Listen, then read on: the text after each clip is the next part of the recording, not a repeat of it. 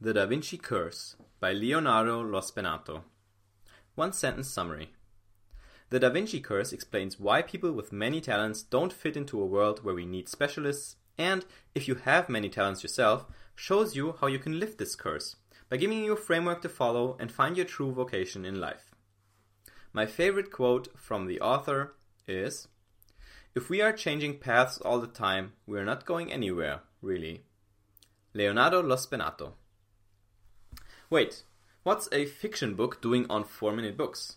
And wasn't this made into a movie already? No. You're thinking of the Da Vinci Code right now, which, in spite of the all-too-familiar name, has nothing in common with this book, except that the hero is following his true calling in both cases. Though I think it's no coincidence that the author of this book is named Leonardo. Just like the world's most famous Renaissance man, I'm sure it took lots of them to arrive at the publication of this book, which I'm grateful for. The basic premise is something I've talked about before myself, that many of us are multi-potentialites and get really depressed when it comes to choosing a true calling. Being a jumper himself, Leonardo eventually came up with a way to figure out how to piece it all together. Now he's a master luthier, someone who builds guitars, like electric guitars in his case, and shares his framework with you. Here are 3 lessons to help you settle on a craft and master it. 1. If you feel like you don't fit into this world, it's because you do a lot, but the world wants you to do just one thing. 2. Don't jump ship when critics raise their voices. It'll make you miserable. 3. Find one complex activity which forces you to use many of your talents. Sick of drifting around? Let's lift Leonardo's curse. The Da Vinci Curse. Lesson 1. The world wants you to specialize, so if you have many talents, you will naturally feel like you don't belong. This answers the question, why do I feel uncomfortable if I have many talents and aspirations and passions? Who do you go to when you wake up and your back hurts? Your physician. Who do you go to if it still hurts the next week? Your chiropractor. If it becomes a chronic thing, you'll probably go to a physical therapist. Worst case scenario, you'll end up on a spinal reconstruction surgeon's table. The world we live in thrives on specialists. Back in Leonardo da Vinci's days, it was perfectly fine to have a rough idea of anatomy, be able to read only 25% of all words, and earn your living as a farmer. Knowing a lot of stuff was not only easier because there was less stuff to know, it was also a lot more reasonable financially. But the amount of available knowledge has completely exploded, especially in the past 25 years, thanks to the internet. It's impossible for you to be an expert in many things. If you want to be a YouTuber, become a great consultant, and a top-notch chef all at once, you're in for a tough decision. You can only master a highly complex skill if you dedicate yourself to it entirely. This is a huge bummer for multi-talented people like you and me, because we're incredibly curious but find it hard to commit to just one thing for a long time. Even if we could, we don't fancy the idea of throwing out 99% of our passions. But the world rewards specialists, which makes us feel bad for not focusing, so over time we get the idea that we just don't fit in. The Da Vinci Curse, Lesson 2. Don't switch fields when it's about to get serious. It's worse than facing criticism. This answers the question, how should multifaceted people deal with exterior criticism they get from the world? So, what can you do about it? First of all, so-called Da Vinci people, like you and me, tend to run away from 2 things which we shouldn't: competition and criticism. It's easy to practice the perfect basketball free throw all by yourself, become a great hoops shooter, and then quit before you ever play with others. Your pride is left intact, and you get to tell yourself, this isn't that hard, I could totally become great if I really wanted to. This spares you having to face cruel but crucial criticism, and that you're probably still very much a beginner, like all masters once were. You just switch fields and learn the basics of something else, which means you never get the feedback you would have needed to get to the next level in what you were doing before. That's why we Da Vinci people often end up job hopping and jumping from hobby to hobby until we feel we've wasted a lot of time. Then we realize in our 40s that we might not even have enough time left to become true masters at all. In the long run, this lack of direction will make you much more miserable than any criticism ever could. So the next time things are about to get serious, don't switch. Instead, pause and do the following. The Da Vinci Curse, Lesson 3. Find one single complex activity which forces you to use many of your talents. This answers the question, what can Da Vinci people do to not have to throw out most of their passions? When Leonardo Lo Spinato realized that he'd have to pick something to master, but didn't want to give up on all of his skills and passions, he decided to choose something so complex that it would require him to use many of his skills, not just one. For him, building electric guitars was the perfect choice, as it united his knowledge of acoustics, physics, electrical engineering, and design, as well as his love for music, helping others, and marketing something he was passionate about. So do focus on one thing, but make it something so complex that it requires you to use many of your existing talents and skills and not just one. For example, in writing this blog, I can practice writing, editing videos, designing images, online marketing, and running a business all at once. My personal takeaways from the Da Vinci Curse for 2017. Okay, first of all, I love saying the name. I'm sorry if I overpronounced it. Leonardo Lo Spinato. Man, I'm such a little Italian. I could eat Mediterranean food 17 times a day as well. So if I ever move to Italy, you probably shouldn't be surprised. Next up, so the topic in general, there's a person called Emily Wapnick, and she has a TED Talk about multipotentialites. She coined that term. Her blog is called Putty-like, I think. And that TED Talk came out 2 years ago or so, and it really blew up. Like, huge. Because so many people could relate to this idea. I think this book might even be older, so Da Vinci people might just be a different name for the same thing. And when I wrote about multipotentialites and so on, I got so much great feedback. I came up with something called obsessive learning disorder. So I made a little fun test. It's like a fun little personality test where you answer a couple questions. This is just like 5 questions. And then you see whether you are a multipotentialite. Like, do you have many passions and aspirations, and do you find it tough to stick to one thing? And that also got a great response. So I think this topic is becoming more and more important because as the world, and especially through the internet, expands in opportunities, which it does, I mean, opportunities are everywhere. Sometimes I don't know how people sleep, like seriously.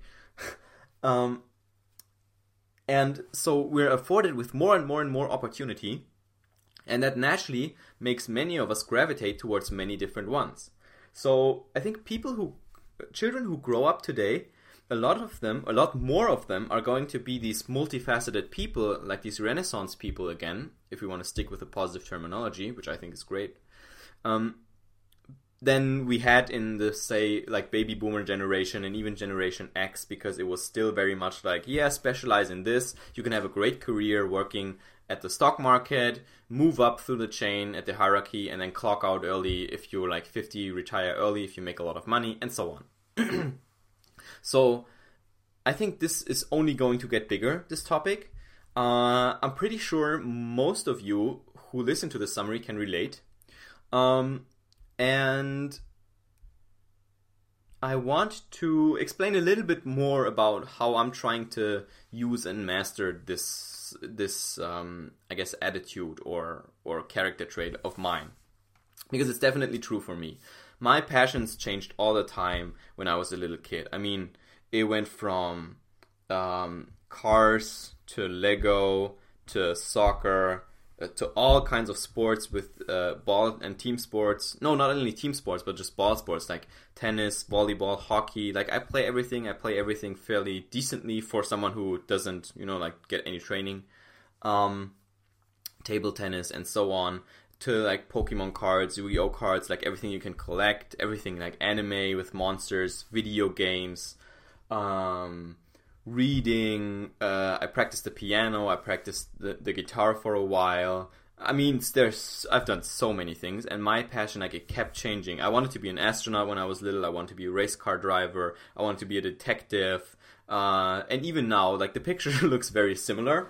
So obviously for me, this is totally true. I can 100% relate, and I actually love it because I love Da Vinci, I love that era. I love the video game Assassin's Creed. In Assassin's Creed 2, in the game you got to meet Da Vinci and use some of his inventions, so that was really, really cool.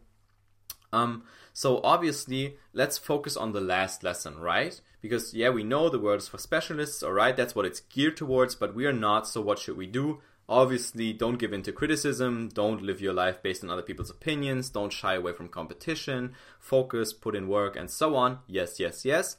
But what's the single complex activity? That's the thing you should rack your brain about, right? And for me, what I've chosen, now obviously, like one of the sort of red line skill, the golden thread among everything for me is writing. Obviously. I was lucky I found that, but I really picked that based on gut feeling. I was like, if I had a platform, like I read blogs, I was like, I want to write. I had this in me. So as opposed to like a podcast, interviewing people, I didn't want to do any of that, right? I'm more introverted. So I would say if you can pick a communication skill, like some kind of art you want to create, something creative, to sort of tie all this stuff to, that's super helpful. But that's not the complex skill, right? Or the complex goal, the complex activity. For me, the complex activity is making everything I do, all of my creative projects and so on, work together in a way that they fund my life, right? I know this is very much possible. There are bloggers out there, people who are solo entrepreneurs making hundreds of thousands of dollars, some making millions of dollars every year, and living their dream life where they have all their time, they're completely free, they don't need anyone. I want that. And that's pretty complex. Like running a successful, say, 6-figure solo entrepreneur business, that's a challenge. And that's a challenge that's going to require everything I've got. Every creative skill I have. Every piece of business information, business knowledge I have in my brain. Every hour I can dedicate to it. Every relationship I have in my life. Every connection I can make. And so on and so on and so on. And the way I would like to bring these together is right now, so I've developed this vision just a few months ago, is to bring different income streams together, starting obviously with the coaching, which I've done for the longest, some freelance writing on the side, which I don't do much of these days. But these I found, yeah, okay, good, I want to do them, but not full-time, not a lot of it, so okay, move on. So I went through different income streams, and the ones I like best, I'm trying to build more of, right? Next up came 4-Minute Books and the affiliate income it's making by pitching or by promoting Blinkist. Alright, that's set up, good. And by setup, I mean it's at $1,000 a month. So I'm thinking in $1,000 a month terms and moving on to the next one so that the system as a whole is stable. Like if one breaks, then that's okay. Next one, this one obviously, 4-Minute Folio, audio, recording, doing stuff, selling my own product. Next one, Patreon, right? This is totally voluntary, so this means I need a large audience. I need to make a good proposition of why people should support me and help me fund my stuff and so on. All right, awesome. Have that set up. Next one, Amazon books. Like, how can I write good Amazon books that are not like shitty $2 ebooks, really good ones? What can I do with that? Next one, like Skillshare, make courses, and so on. Build apps, AnyQuote, right? Make an Instagram channel. I would love to do one for cars and then make marketing and branding deals around that. Consulting, I would love to help people with their marketing. Coach people in writing, maybe. Do writers training. Music, I have another one. Like, I would love to be a DJ, like put out a song on SoundCloud every day, or like a mix, like remix stuff. Make a gaming channel on YouTube. And so on and so on and so on. The list is so long. So right now what I'm doing is I'm trying to turn every one of my passions into some form of income, one step at a time. And yeah, that's how I'm rolling. So if you like this approach, if you think it's valuable, you could do the same thing. A friend of mine has a podcast called the 66-Day Experiment. He does seasons of 66 days where he looks at a skill, tries to build a business, does a challenge, read a book a day, something like that, and he shares it that way, right? So you don't have to write, you could do something else. But if you just decide to make your passion your life's work and document the process, I think that's a pretty good recipe for Da Vinci people like you and me to win. I hope you'll give it a shot, and I'll hope to see you on the next summary as well.